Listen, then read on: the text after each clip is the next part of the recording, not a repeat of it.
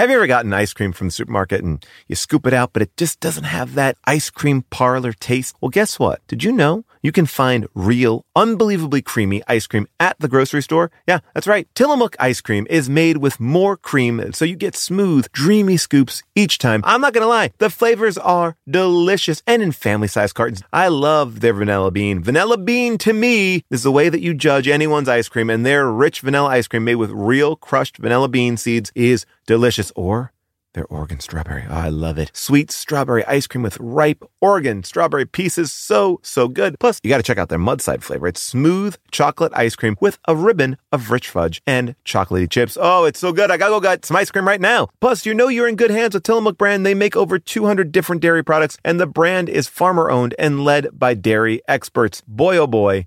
I love them all, and you're going to love them too. Whether it's birthday cake, peaches and cream, mint chocolate chip, banana split, or cookies and cream, there is a flavor for you. Find Tillamook ice cream near you at tillamook.com. That's TILLAMOOK.com. Here's something that we've known since the dawn of bread. Everything is better sliced. Let me explain. Slice a pineapple, you get a blast of fresh fruit. Slice some jeans, get some jorts. That's why the new Captain Morgan Sliced went all in on 4 bold, deliciously sliced cocktail-style flavors, including pineapple daiquiri, strawberry margarita, mango mai tai, and passion fruit hurricane. Try the new Captain Morgan Sliced because sliced is better. Visit CaptainMorgan.com to find Sliced near you. Does not contain real fruit or juice. Captain Morgan Sliced, premium flavored malt beverage with natural flavor and certified color. Captain Morgan & Co., Plainfield, Illinois. Please drink responsibly. 21 plus. How is your sock drawer looking? I know when I open up mine, it is a sad scene. There's lone socks, holy socks. Well, guess what? It's spring cleaning, which means Bombas spring collection is here, and they have new garden party socks that bring the party to your feet. They've got stripes and florals, all new, vintagey colored rib socks. I love them. They are the best sock your feet have ever been in. Get comfy this spring and give back with Bombas. Head on over to bombas.com/bonkers and use the code BONKERS for 20% off your first purchase. That's BOMBAS.com/bonkers. Use the code BONKERS at checkout. Now it's time for How Did This Get Made? We're gonna have a good time, celebrate some failure, not just be a hater, cause you know you wonder, how did this get made? Let's wallow in the mediocrity of subpar art. Perhaps we'll find the answer to the question, how did this get made? Hello, people of Earth, and welcome to a How Did This Get Made mini episode. We're doing something a little bit different on this mini episode. Normally we're talking about the movies that we just watched, the movies that we're going to be watching, but we wanted to do a special bonus episode to talk about something that we thought was an interesting topic. June and I have been obsessed with this documentary series, Scientology and its aftermath on A&E. It's fantastic. If you haven't watched it when it was first on, it is now on Netflix, and you can kind of catch up all together. The show really breaks down what is going on in the world of Scientology. And June and I were talking about maybe bringing that show to our show and talk about how Scientology affects Hollywood.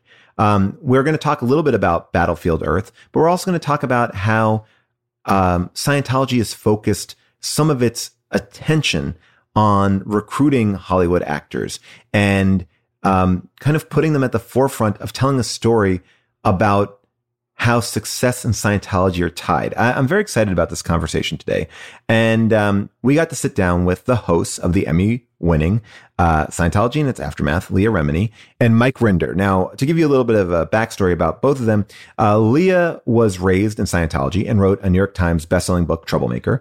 Mike also was raised in Scientology and became a senior executive and was the international spokesman for Scientology before escaping in 2007. They are the co-hosts of Scientology and the Aftermath documentary series, and now the Fair Game podcast. So please welcome Emmy-winning Leah Remini, and look, I think he deserves one too, Mike Rinder. All right, I have a question though. This is we're showing picture, right? That's why I'm all dolled up. No. This is okay, good, because I was going to give you a note about the open door. No, I was doing press all day. Okay. I have another thing that I got to do.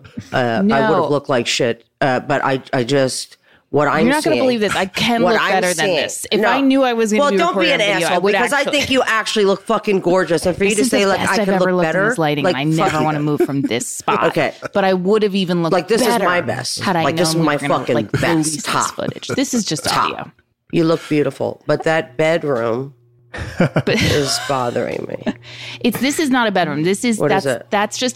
This is a. What am I seeing behind that door? No, behind the door. That's She's not right. an She's unmade nailing, yeah, bed. that is a bedroom. Yeah. And the bed, Is that not an made. unmade bed? That's of course what it's I an really unmade bed. Wow, Listen, can't do it. We're doing the best we can over here. Wow, can't. So, all right, sorry. Go ahead. Okay, so Yes. Leah and Mike, Paul Scheer, who is here with us, knows that I've watched Scientology in the Aftermath. I was going to say religiously, but that word feels wrong. But yeah, just correct. so you know, when I finished the entire series, I simply restarted it from the beginning and watched it all over again. And No I think, way. Thank you. I think for me, Yeah. the narrative of the show really interrupts the kind of cultural narrative of, haha, this is so crazy. Scientology is so nuts. Can't believe Tom Cruise is into Xenu and all of that stuff. Yes. And it starts a new conversation that at least for me was very new about widespread abuse, sexual, physical, psychological, of children and adults. And there's so much for us to cover during this conversation, truly. But my personal interest in why I was so excited to have you both on and really spread the good word on whatever platform I have in my life is being a part of an industry and living in a city that upholds this institution. And I'd love to start a conversation today by really talking about Hollywood and the film industry. And, we could spend an hour talking about why L. Ron has set his sights on celebrities to amplify this quote unquote religion. But I'm more interested really in current day Hollywood and why the church has been so successful in recruiting actors and directors and writers, and why specifically as a culture, we're waking up from a really long slumber in terms of naming abuse, why Tom Cruise has mysteriously stayed above the fray, and Scientology still is kicking in this town. So I know that I just laid out a lot of framing, but I don't know, Mike and Leah, if you want to. Yeah, well, thank you, by the way, for your support of our series. It means a lot to us, and I thank you for doing this today and for having us. And if I may start, Mike, I wanted to spell something, and that is that Scientology does not have a hold on celebrity. If you really think about the amount of celebrities that are, or just the amount of actors that are working in Hollywood, this wouldn't even register on a scale. The amount of performers that are involved in Scientology, and I think what has happened, what Scientology has done successfully, is its PR machine. It makes you think that. They have one of the biggest stars in Hollywood, Tom Cruise, as their spokesperson. And I think that has a lot of impact. And it also has a lot, he has a lot of responsibility, which, like you said, I don't understand why he has escaped the fray. I can only say that some people are just so caught up in kissing celebrities' asses. And, he is Tom freaking Cruise. It's not like he's not, a legit actor. And he certainly has an impressive resume.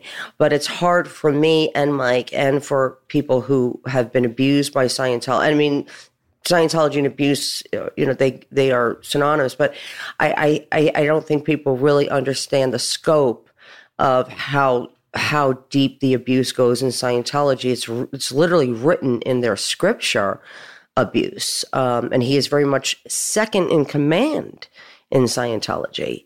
Mike, anything you want to add to that? Because I don't know if I said anything that, sometimes I miss important points. No, I don't think you missed important points. But I think that also, if you look at Hollywood today versus 10 years ago or 15 years ago, it's a very different climate vis-a-vis Scientology today than it was then. I mean, You can also look at the Harvey Weinsteins of the world and how the entertainment industry protected him and other abusers because they made money. They brought in audiences. They had these organizations that supported them, and Scientology still has the organization that supports Tom Cruise and Travolta and Elizabeth Moss. But the attitude in Hollywood and generally in American society has changed pretty radically. And I think that the attitude that people have towards Scientology has also changed. And I think June made the point that it's no longer just a laughing thing of innocuous. Tom Cruise is a kooky guy that jumps on couches. It is now seen as this is a source of actual abuse, that Scientology, its very existence, is continuing to allow abuse to occur, and people are much less inclined to accept that these days than they were 10 years ago, where that sexual abuse and other abuses in the entertainment business was swept under the rug with horrible, monotonous regularity. Yeah, I just want to say that the one thing that really brought it home for me, and I think it was when I read that that very epic Scientology book that came out a little while ago, where it was this idea, like people go, well, it's everyone has their own quirks in their religion. And I just want to, like, that the defense to that is, but no religions are associated with this amount of abuse. And I think that is the big thing for me. Yeah. Yes. There's also a few other points to bring up. Do you know of a real religious organization that has a price list? Right. Yeah. Do you? You don't? No. Okay. So Scientology has a price list, and we keep saying this to people. They're shocked. I'm like, just Google it. You don't need to believe me. Just look up Scientology's price list. You have to prepay for your services that cost minimum hundreds of thousands of dollars. That's if you're lucky. Okay. Right. And the requirement to be a parishioner is 2.5 hours a day. And if you don't come in, they will call you. They will show up to your house. You are put on their lie detector test and asked why you haven't been there. Who have you talked to? Have you gone on any websites? You talking to anybody who's anti-Scientology? Are you talking to your mother, who we told you to disconnect from? And so on top of that, Mike was the head of the department in Scientology that goes after people once they have spoken out. So if let's say Mike is in the C organization, he's an employee of Scientology. I was raped in Scientology. I was molested in Scientology. It is actually defined as a high crime in Scientology because they have their own laws. They have Scientology law, which is above the real law. And this is the writings of L. Ron Hubbard. I'm not allowed to report that to the police if I was molested or raped, because Scientology teaches that if those things happen to you, that was your fault. So they put you on the meter and say, have you ever raped somebody in maybe another lifetime? You're forced to find these things on their lie detector test. You're forced to admit to things that are asinine. And why we do it, that's a whole other show. But if I did report this crime to the police, Mike's job as the head of the Office of Special Affairs, which is part of Scientology's organization, is to destroy my life because I reported a crime, because I spoke out publicly against Scientology and their abuses. His job was to come after me, was to slander, to set up websites on me, have all of my family members who chose to stay in Scientology over me. And his job is to silence me and to destroy utterly. I'm quoting. This is the directives of Scientology. And that's why we have a podcast called Scientology Fair Game, because this is what they do every day, all day. Do you know of a church that has an organization that is solely dedicated to destroying people who are talking about their abuses. Yeah, it's so incredibly disturbing. And I do encourage everybody to check out both the podcast, but also the show, which is streaming on Netflix now, because it's such a deep dive into, and it's so historically researched, and there's so much information that's coming at you, but paired with some really heart-wrenching and haunting testimony from survivors. And that is where I think the show is so impactful and successful, because once you hear those stories, you walk away with those stories and you're changed, and it's hard to look away. I'll share with you, Leah and Mike, my own brush with Scientology. Okay. Because and this is why I'm so curious about Hollywood, because when I first came to LA, Paul and I were dating, and I had no money and I had no car. And I would have Paul drop me off for these cater waiter jobs up in the hills. I did cater a party for, what was his name? Paul Reiser. Stop not to brag. Everybody can still be comfortable around me. I'm just a regular gal. Believe it or not, she doesn't make her bed. She doesn't make her bed in rental properties, just like everybody else. That's what you need to hear. So she passed up mini potato. Paul would drop me off. I would go to these parties knowing, like, I gotta make friends and make connections here so that someone will drive me home. Okay. Wait, so Paul didn't pick you up? Guys. Wait a minute. Paul didn't pick you up? Because he was doing comedy shows at night. Gotcha. So I had to find my way I did a home. lot of pickups.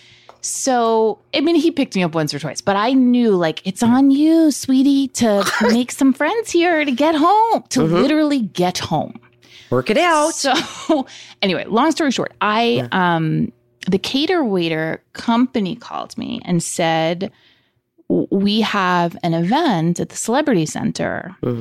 And it was the big one. I don't know, maybe you guys, you would know the timeline better, but 2006, the big... Well, the big one is what, Mike, the gala, right? At Celebrity Center. It was a gala. Yeah. Yes, it was a gala. This is when in we're August all... or something. Yeah.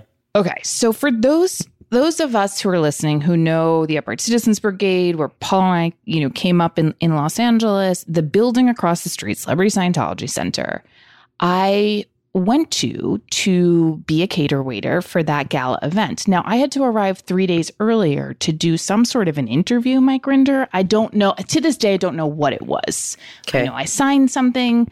There was some sort of to be a waiter. And I could not understand what was happening. And then we had to arrive early. And I was taken to the apartments next to the Scientology Center, which was my first inkling that something is wrong. Why does the Scientology Center own all of these buildings? And why are they all empty? So I got ready in my white shirt and my black pants at one of these empty apartments. Then I went in. And the cater waiters from the company were mixed in with Scientologists. And I was paired with a Scientologist who, we were splitting a section together. And I said to him, I missed it. They had some meeting at the beginning. Of course, I wasn't listening. And I missed what the entrees were. And I said to him, I was like, can you go over what the meal is that we're offering these people? And he said to me, I'll never forget it. He said, I can. But what you have to understand about Scientologists is that we're such amazing people that no one's going to care if you don't get it right. And I was like, oh. Well, that's nice. Yeah. And I was like, that's incredible. But shouldn't I know, like, is it fish? Is it chicken? Like, just the basics. And he was like, yeah. And he went into a full pitch. Right. And I was thinking back at that age, I mean, it's going to be shocking for everyone to hear this, but it was some time ago and I was 25. And I was so sort of taken with how inviting he was. Of course. How welcomed I felt. Yes. And how he was describing a group of people that would accept my failures as a waiter with open arms happily. And I look back on it and I'm like, wow, I can see how it happens. Yeah, well, it's the love bomb, right? I mean, it doesn't start out with, hey, we want to tell you our secrets, and it's going to involve you having spirits, that your body's made up of spirits. And this all happened, 75 million years ago with a war, what was it? What was it? What do they call him? An evil galactic overlord, Lord Xenu. Xenu. They don't start with that, right? So it's like, Paul Haggis actually gave me, when I was writing Troublemaker, said, please do us all a favor, Leah, and please make the first 3 chapters of your book about, how you got into Scientology, why you stayed in Scientology. Because I'm so tired of people saying, like, how stupid are you that you were involved in this? And, we were all, first of all, I was brought in as a child. And then people say, yeah, but why did you stay? Well, again, it's a long subject to cover. It's not easy to just say why we stayed, but, it's a slow indoctrination of communication courses. Like Scientology likes to combat the fact that we say the truth about what it costs by saying, well, we have these courses for $35. It's like, right, but that's not even like, that's just the carrot. That's not even Scientology, right? But It starts out with these basic human, values, morals, like, things that we already know. Kindness, right? love, and family, and all of these things that everybody agrees with. Yes, not so dissimilar to the job that QAnon has done with well-meaning people, which is the Save the Children campaign. That's how they get them in. Save the children. Children are at risk. Oh, okay. Right. It's very similar. But it's a cult tactic, right? Yeah. Is to find a common ground. I mean, L. Ron Hubbard wrote policies on how to affiliate yourselves. Like Scientology's job, all of our jobs was to recruit, was to associate ourselves with real charities, common, it says never discuss Scientology, always discuss things that are common ground. I mean, it's laid out how insidious it is, because that's what they're trying to do, is infiltrate government, infiltrate the education. Religious organizations. Associating themselves with politicians. And so this is all part of the big PR campaign. And that's why we keep talking about it, because it's not genuine. We know it's not genuine. We were in it our whole lives. What I was thinking about with Battlefield Earth, right, which just seemed to me like this big step into, I mean, obviously it was, it was a book, but also like a step into like, let's make a blockbuster. Let's make a Star Wars and do it in a way where, oh, well, what is this book? Let me find out who writes this book more. And it was so interesting to see that was a plan that didn't necessarily work, but it did get through one step at least, which has got made. Well, Paul, L. Ron Hubbard said that his name, whether it's on a fiction work or Scientology, is what's important. That by people finding out his name and reading his fiction works and finding something that they enjoyed about them, that they would then take the next step of going and, oh, he also wrote this book called Dianetics. Let's read Dianetics. Or this book, Fundamentals of Thought. And this is a very, very deliberate strategy that L. Ron Hubbard devised and Scientology continues to push to this day. Do you know that there is still a, quote, literary agency for L. Ron Hubbard that tries to push his fiction books? And it's part of the Scientology. These people that are in that organization are C organization members, the most dedicated Scientologists on planet Earth. And they are all in this little organization called Author Services, Inc., which is right there on Hollywood Boulevard, just down from the Chinese theater. I passed it because the window is full of the books, right? It's all That's exactly right. Yes. And they are continuing to push L. Ron Hubbard fiction as a way of getting people interested in the subject to move them into Scientology.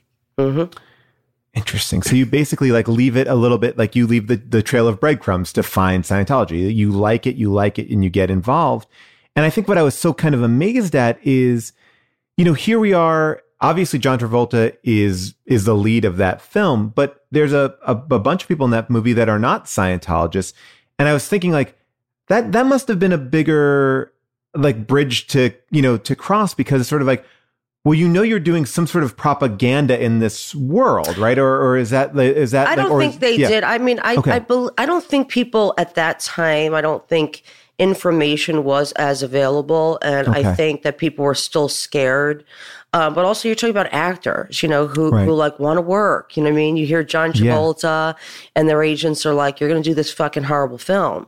I had to show up to the premiere of it, and I, went to my scene. I told my husband, I'm getting the fuck. I can't do it. I can't. This is so hard. I can't.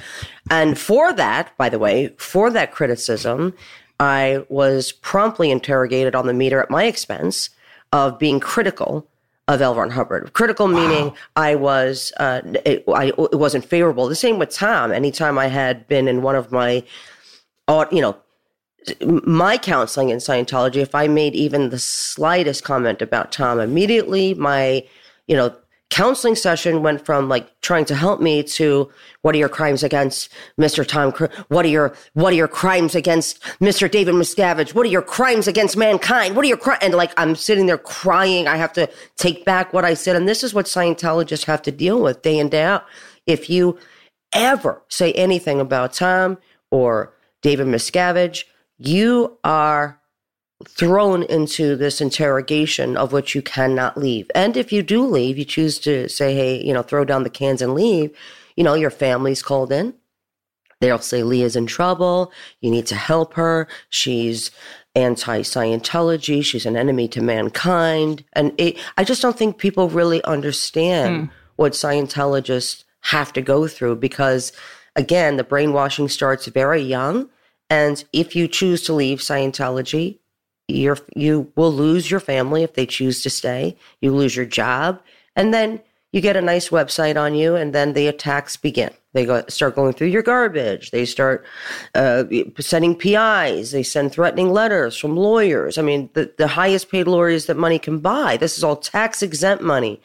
They are bullying you. They're stalking you on Twitter. They have accounts on Twitter that are solely dedicated to attack people who have been victims of rape, abuse, and on all levels. So, I know that it's very hard for me to continue to take some shit, right? When we're talking about Tom, because, he's, like I said, he's a well-established actor. I mean, I can't take that away from him, but it's very hard for me to, and the same with John. John Travolta was made aware of all the abuses that were going on with the children of Scientology that continue today, the abuses that were happening to Sea Org members like Mike. And you could see all this in Going Clear, and there's many websites, there's many articles written about this, the Tampa Bay Times. CNN did an amazing 5-part series, Anderson Cooper, on the abuses. And John's reaction was, I don't care. Scientology helps me. And that is the mentality of most Scientologists. And it was hard, and I was so glad, Leah, that you spoke up when the Tom Cruise COVID rant hit the airwaves. Yeah. Because I was so, actually, Mike Rinder, it's how you and I started talking on Twitter, but I was so disturbed by the reaction to Wait a minute. You didn't see that as a brave act of Tom, of protecting his crew from dying from, you didn't see that as an amazing display of bravery and manhood? To me, it was like, oh, this is actually a classic abuser rant. Like classic. Everything about it was public humiliation and the leader coming down from on high to scold, and who has all the power in the world, punching down at people with very little power. And can I tell you something? This is the way that I was raised. The way he was nothing. That was actually a watered down version to what Mike received every day of his life from his best friend, David Miscavige, Tom Cruise's best friend. Physical abuse, day in and day out. and it's still happening. Mike and I were raised, like I was telling you guys, Scientology teaches you from a very early age to accept abuse. Scientology teaches you to be abusive. That is the way that I talk to people. And I thought it was normal. This is the way all Scientologists talk to people, to children, because they don't believe children are children. They think they teach that children are adults in little bodies that have come back. So that is the way I was raised. I heard that. I was yelled by Tom like that, just being in his house for dinner. It's interesting because what better world to have that in than in the world of entertainment where, like Mike, what you were saying, like where that is already part of the system. It's part of the game. And it's also, you're looking for validation and you're willing to accept that for going forward. I wanted to bring up that I would, go to UCB Theater, which is right across the street from Celebrity Scientology Center. And there's always like a voiceover class hosted by like Nancy Cartwright. Like there are these classes and they're bringing in actors. And I feel like it is such a smart way to kind of bring in people because they are communicators, but they also are people, I think, at the most part, looking for this kind or willing to subject themselves to some kind of this behavior or abuse. Yeah, it's very easy as a struggling actor to sort of have that sort of poverty-stricken mentality of like, the desperation, I'll take whatever I can get. Sure. Well, also associating yourself with the Tom Cruise, or hopefully associating yourself, because Scientology puts that out very heavily. They promote these people heavily. And the implication is if you come across the street into Celebrity Center, you may just bump into Tom Cruise or Elizabeth Moss or Danny Masterson or one of the other neat people we have hanging around here. And you may... that guy. Yeah. Yes. Absolutely. Now, I mean, listen, by the way, is that big true, question, though? Paul. I have to. Is that true? I know I did see a couple of celebs. I certainly saw a lot of celebs at that gala. But do you think that I could still be cast as a love interest in a Mission Impossible movie? I gotta be honest with you. I mean, in this lighting, if I did a self-tape, Leah, in this lighting. Yes. Okay, great. Absolutely. Now listen, because you're not actually, like they would say technically she like these guys were really more victims of Mike and Leah. You guys would you corrupted us. We've corrupted you. Even though I asked, Yeah, let's be clear, I did ask you to join this show, but okay. Yes. No, but I understand what you're saying. Like you're in it. Yeah. Okay. Yeah, but you can imagine the interview that you would get before that. Right. I understand that everybody that surrounds Tom Cruise or John Travolta or Kirstie Alley or those people are all Scientologists. Yeah. And so there's no way, Mike, he's sitting down. I'm sorry to interrupt. He's sitting down on a press day. Not a single reporter can say, hey, children are being abused. Nope. Not a single reporter. No, they get thrown out. Or if they believe that they are going to ask those sort of questions beforehand, they are precluded from doing the press junket. Yeah, there are reporters like John Sweeney, who has done a couple of shows about Scientology, or Brian Seymour in Australia, who's done a series of them, who are literally banned from attending any press junket for any Tom Cruise or John Travolta movie. Well, I remember hearing there's another actor, not a Scientologist, someone who was involved in something that was very scandalous. And I remember hearing their publicist say, well, if they ask him about that, then I cut them off from X, Y, and Z, right? Yep. So it's, and I remember reading a thing, and I could be wrong on this, but like Tom Cruise had a legit Hollywood non-Scientology publicist, and when everything kind of went off the rails is when he transferred to more of a somebody in the organization. His sister. His sister. And that's when who's a Scientologist. Yeah. Yes. It was Pat Kingsley, and at the time he was pushing heavily on Scientology on all of his press. And Pat was telling him, look, the studio is paying for you to promote a movie, not promote Scientology. And David Miscavige had a fit about that and said that Pat Kingsley was trying to suppress Scientology.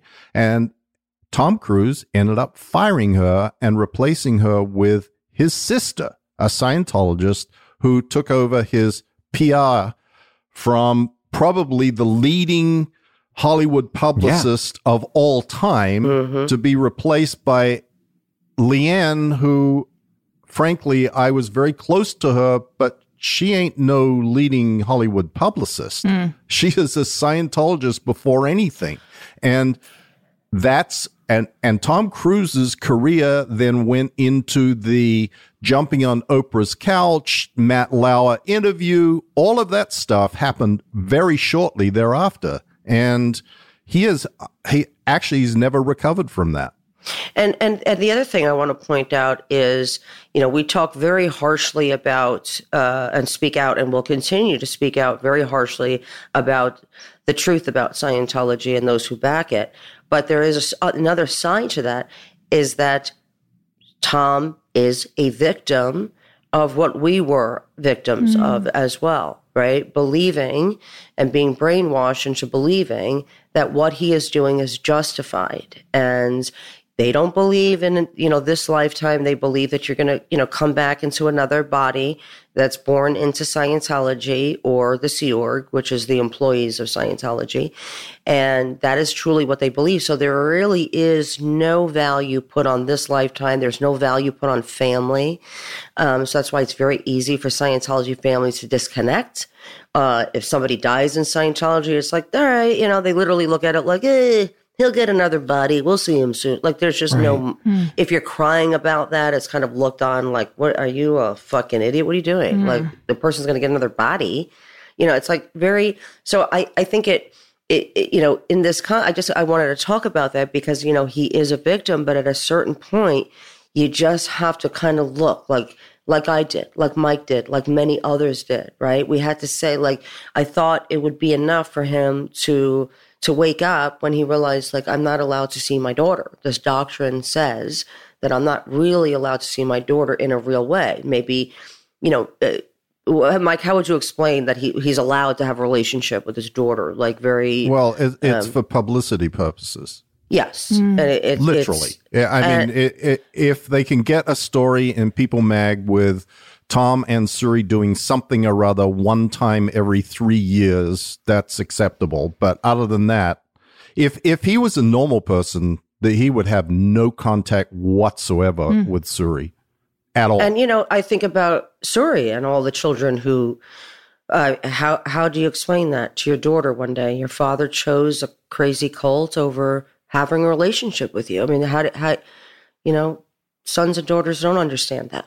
And so anyway, I wanted to say that because there is a piece of me that feels compassion for them. But at the same time, I'm like, you have to see what they're doing. Your own technology. That what you believe, and what you believe is horrible and abusive. But can you be so cut off? And I guess this is what I remember, because when I first started being interested in Scientology, I would go to like this website called like clambake.net. It was very hard to kind of find information. But what I think is so interesting is like that you're cut off, like, right? Like, you're not supposed to look on the internet. You're not supposed to talk to people. Like, can you be this cut off, or were you, when you were there, were you this cut off? Like, yes, I guess, and I was working. Yes. I was on King of Queens. I mean, I would, to get on a computer, in the world, understand that I was going in every day after work, like being on set and then going to Scientology to put in my 2.5 hours. Now, remember, you've been brainwashed to believe that going on the internet is connecting up with the enemy of mankind, like literally the enemy of mankind, right? Okay. So if I accidentally clicked on something, I would feel the need to confess that the next day, because I was always on that meter. Within 24 hours, I was right back into Scientology. Wow. And, their point was like, why would you look at things that are, trying to hurt your church, or, these are religious bigots, Leah. Why would you want to? Look at all the good things we're doing. And then they would show me all the front groups. And then I would think, I'm a fucking asshole. Like, why would I do that? And so you cut yourself off purposely, Paul. But for people like Mike Rinder or Sea Org members, they don't even have access to the internet. I mean, they don't even have access. Like, they block what you see. You don't have your own cell phone. You don't have it. And again, your family is usually all Scientologists. Your job is you're working for a Scientologist. So where's your safety net? Where can you go? So yes, I was completely shut off purposely, because it's a prison of belief. Yeah, go ahead. Right. And also this bubble, that mentality is the same mentality as you're talking about like QAnon. Anything that is actually contradictory is dismissed with bizarre reasons why it's all lies, but it actually, people in Scientology think that everything that is said that is not the party Scientology line is a lie. It's just made up stuff. It's just ridiculous. There's no way that this is going on. That's crazy. And they will dismiss it out of hand. And, you know, even my brother, when my brother came to see me at one point in a sort of an infamous incident that happened, I said to him, Andrew, and he's a very, very devoted Scientologist, do you have any idea what's really going on at the international base of Scientology and what David Miscavige is doing? And he looks at me and he goes, I don't care. That's he can do anything he wants. It's cognitive He can do anything dissonance. he wants. Yeah. Yeah. So, and by the way, we would welcome any person who left Scientology with open arms to help them. We would talk to them and without now. rancor, with no, look, we did horrible things. We all know that people who've been in Scientology have done terrible, horrible, regretful things. Holding that against them is not part of our shtick. Yeah. Like, we want it to stop, but we don't hold any of that against any of these people. Right. We just want it to stop. Yes. Well, what I was going to ask, two final questions, which are, one, how did Tom Cruise and David Miscavige form into this same person? Like, I've watched the show. It seems there was a morphing of two individuals into one that I'm just curious about. They now look alike. They speak alike. That, I mean, that's just odd. So Mike? There's that. Yeah. Okay, Mike, do you want? Well, the other one is more. You know, we talked about the bookstore, but it's just about LA real estate. And Paul and I live in LA. You know, the housing crisis in Los Angeles and the houseless crisis in Los Angeles is so hard to see and to be a part of. How many people are falling out of housing situations. When you drive around Los Angeles and see the amount of real estate that Scientology owns and sits, I mean, we have one in our neighborhood, Paul, that sits there. I've never seen more than two cars in the parking lot.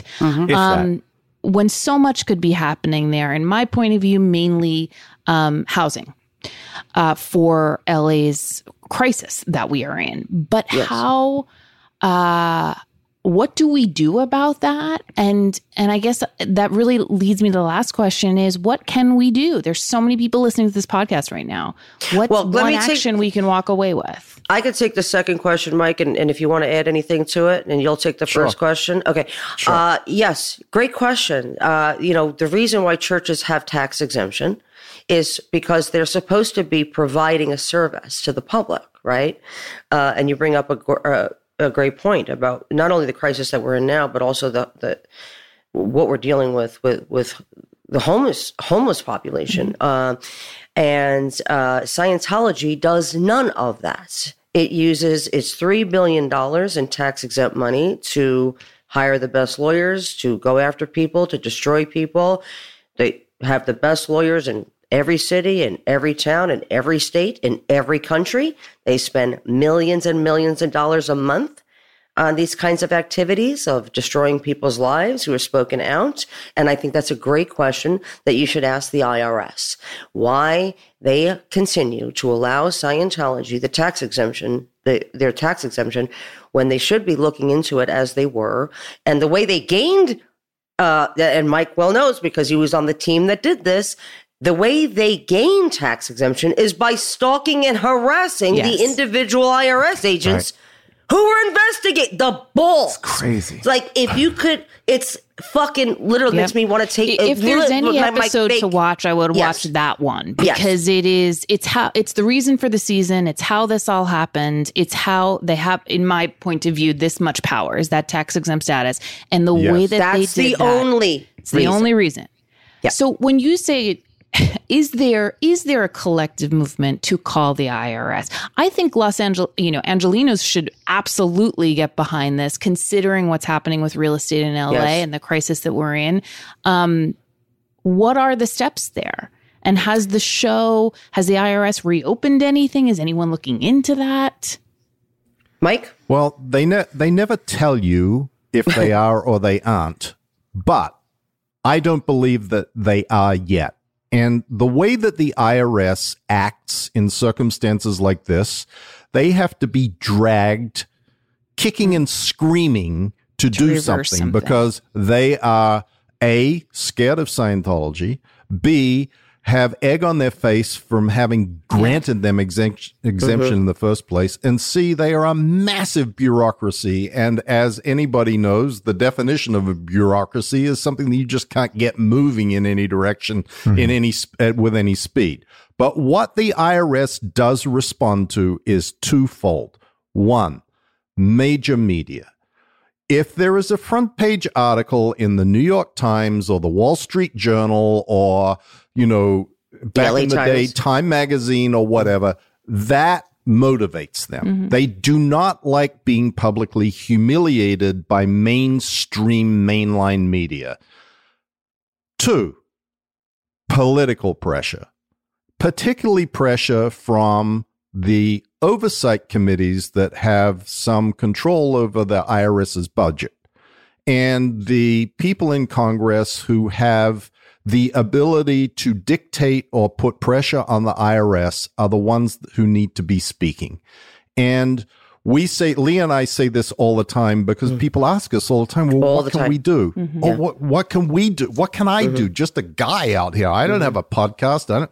You can contact your elected representatives and you can ask them to do something about this because you don't like the fact that your tax dollars are subsidizing the abuses of Scientology. Because that's what it really comes down to. Every person in this country who is paying taxes, which is everybody except, I guess, Donald Trump, every person who pays taxes in this country is subsidizing the abuses that Scientology is engaged in on a daily basis. And that's not right. And a lot of times when I've spoken out publicly on Twitter or other places and said, and made that argument, like, we are paying for this. Paying good money. I make a lot of money. I'm so rich. It's sometimes embarrassing. You don't even touch your cater waiter money. I heard you and Jay Rinder just kick that on the side. That's just my private account. She's just living off the interest of that. But the response is always like, well, the Catholic Church and the abuse there. And I'm always like, yeah, it's not an either or situation. And they're, by the way, both end. They're not the same in the way we detailed the differences between the Catholic Church and Scientology. They are not. They are not even in the same category. But there are abuses in the Catholic Church. In the church I grew up in. Guess what? And guess what? You don't have priests showing up to your house, going through your garbage, and there's not a part of the Catholic Church that is going after destroying your life and your family's life. Setting up web and pages. they are being talked about in mainstream media. These abuses are being talked about, other than people like me and Mike and a very small group of people, right? I mean, it's just not the same. Sorry, Mike, did you want to add something? I saw you wanted to say something. No, I was just going to say, and you're right, June, but there have also been priests that have been criminally prosecuted. That's right. Criminally and civilly. Yes. And that's nobody not the has same. managed to even sue Scientology and get around the insanity of Scientology forcing everybody to sign contracts Yeah, I'm pretty sure I signed something as a cater I think leader. you did. I think you did. So if you ever wanted to actually sue Scientology, you wouldn't be able to, because they would send you to you'd have to be a Scientologist, and they'd send you back to Scientology. This might actually be June's last podcast. She might be. That might be different. Before we let you go, I do want to get to that first question about the merging of Miscavige and Tom. Yeah, well, was that an overnight situation, or was that just, because sometimes when I spend a lot of time with people, I can take on their, vocal tendencies and sort of rhythms, but how did that happen? They're just best friends. No. They are more than best friends. David Miscavige What are you saying, Mike Rinder? Well, many people have asked me this question, and I always answer with they're more than just best friends. But the implication of that is somehow sexual, and I don't believe that it's sexual. Okay. They are more than best friends because Tom Cruise idolizes David Miscavige. David Miscavige is the epitome of what in Scientology is considered to be attaining the ultimate state of power and freedom and certainty and ability, and he is the pinnacle of Scientology accomplishment. And Tom Cruise believes that he needs to be like David Miscavige. And David Miscavige believes that he needs to be like David Miscavige in order to continue to control the organization that he controls. Leah has said this many times, and it's such an important point. You do not understand the power that someone in the position of David Miscavige has. This is not a studio head. This is like a Saudi prince or a dictator. This is someone who literally snaps his fingers and says, I want X, and X magically appears. I want this, I want that. Get me, buy this building, buy that building, do this, do that. Get me a new pair of handmade shoes. That happens, and there is a phalanx of people who are at his beck and call. And Tom Cruise gets that treatment too. He gets that treatment, and they have, you don't like how your marriage is going, how your girlfriend is having sex with you. He would send her to Scientology and say, give her notes on how to have sex with me. He doesn't like the way you played football. Please don't send me there. That's right. Yeah, no. Angela's probably very disappointed that I'm no longer, but he doesn't like the way my husband checked him when playing football. My husband was sent to interrogations because he disrespected Tom by checking him playing a game. So, go ahead. I was going to say, is Miscavige so he's charming. On some level, there is something that pulls people to him, right? I mean, it's unchecked power, right? If you're around that, Paul, if you said, you know what, June is, she's not, I don't know, man. I just feel like she's, June's gone. June's gone, babe. Don't get her in. And she is, and they have every piece of dirt on her through her Scientology career. They tell her, you make one, you say one thing about him derogatory, you go after his money or the houses, you're fucking dead. You're fucking buried. You understand?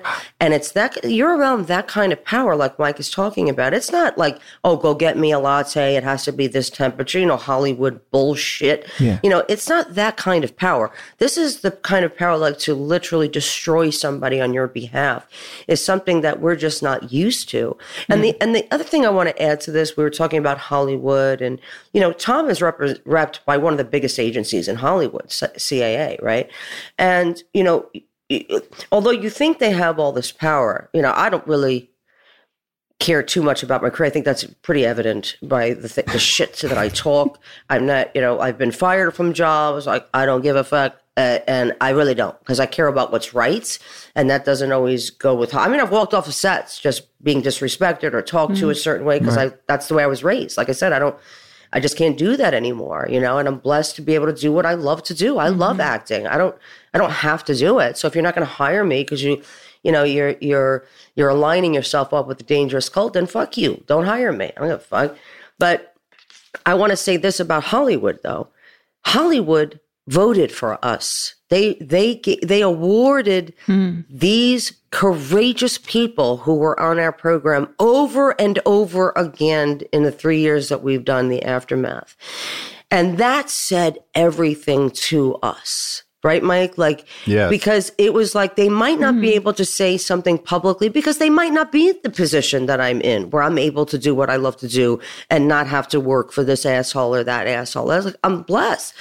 But like, I didn't know if Hollywood was really going to validate their stories by awarding and they did. And that just meant so much to them. It said, like, you matter. You know what I mean? Even though we're in this world of Hollywood where we might have to kiss this one's ass or kiss that one's ass because, you know, we need the work.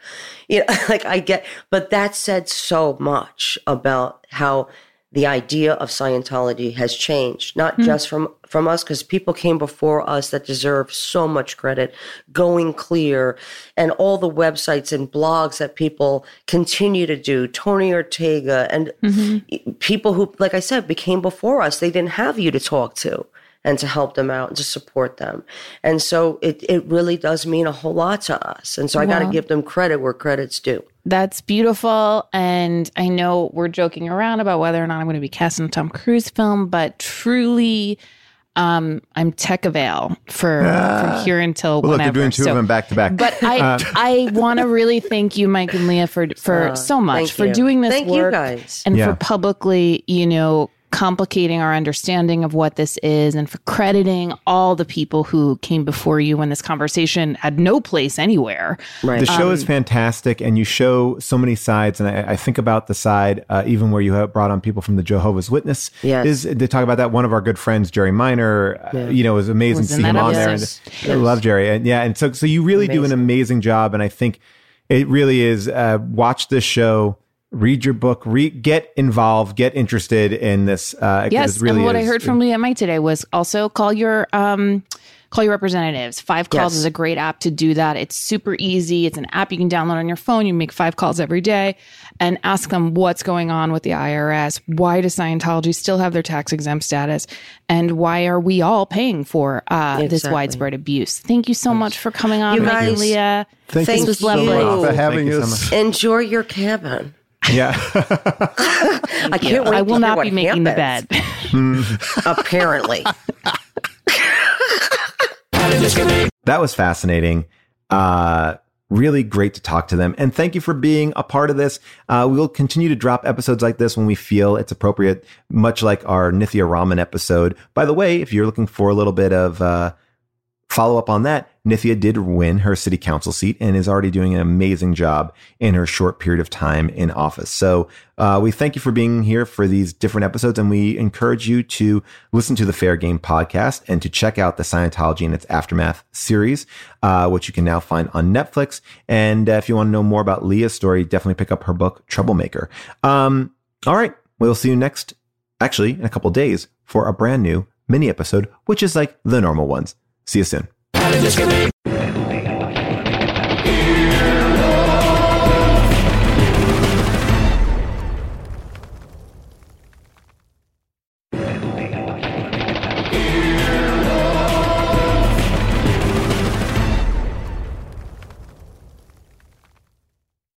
Life is a highway, and on it there will be many chicken sandwiches.